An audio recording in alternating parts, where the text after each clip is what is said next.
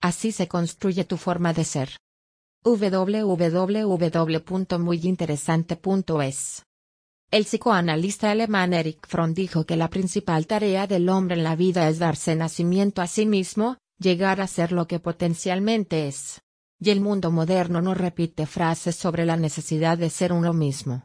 Esta priorización actual de la coherencia personal es un producto, según el psicólogo Roy Baumeister, de varios hitos históricos.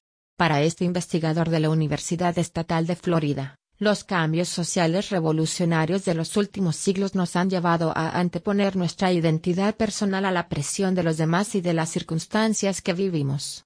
Si preguntas a los que te rodean, verás que todos creen tener una cierta coherencia de comportamiento, y se autodefinen por rasgos de su carácter. Creemos ser testarudos o flexibles, sinceros o maquiavélicos, sociables o tímidos. Pero, ¿somos así o solo es la imagen que nos gusta tener de nosotros mismos?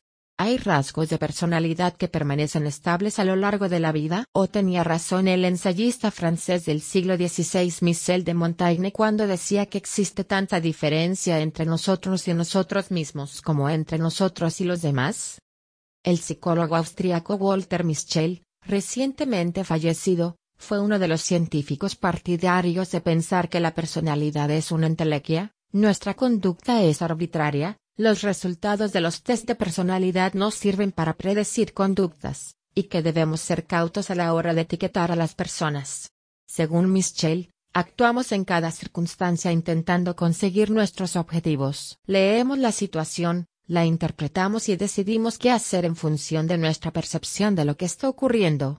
Repetiremos nuestros comportamientos y parecerá que tenemos una variable de personalidad determinada cuando lleguemos a la conclusión de que volver a hacer lo mismo nos permitirá obtener los resultados que queremos. Reglas mnemotécnicas para mejorar la memoria. Abrir y cerrar las manos ayuda a mejorar la memoria. Los juegos de brain training mejoran la memoria. Meditar mejora la memoria. Cerrar los ojos mejora la memoria. Café para mejorar la memoria. Sonidos sincronizados para mejorar la memoria. Hacer ejercicio mejora la memoria. Dormir la siesta mejora la memoria. Chocolate para mejorar la memoria. Dormir bien mejora la memoria. Socializar mejora la memoria. 1.12. Una personalidad oscilante. Pero si nuestra interpretación de las circunstancias nos dice que es mejor actuar de forma diferente, nos comportaremos de modo distinto sin ningún problema. Es una teoría que no postula rasgos permanentes de personalidad, solo parecemos consistentes en nuestra conducta porque llegamos a menudo a las mismas conclusiones en ambientes similares.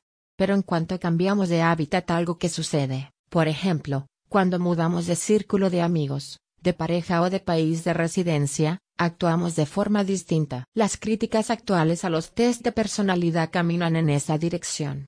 Así, el psicólogo Adam Grant, de la Universidad de Pensilvania, ha publicado recientemente investigaciones con las que quiere mostrar que el indicador de Myers-Briggs, uno de los más usados, carece de fiabilidad científica.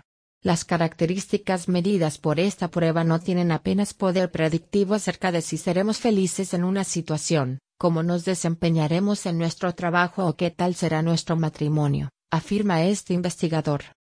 El enfoque contrario, el que cree que existe una constancia en nuestras acciones que puede ser catalogada mediante test, estaría representado sobre todo por la teoría de rasgos, basada en el análisis factorial.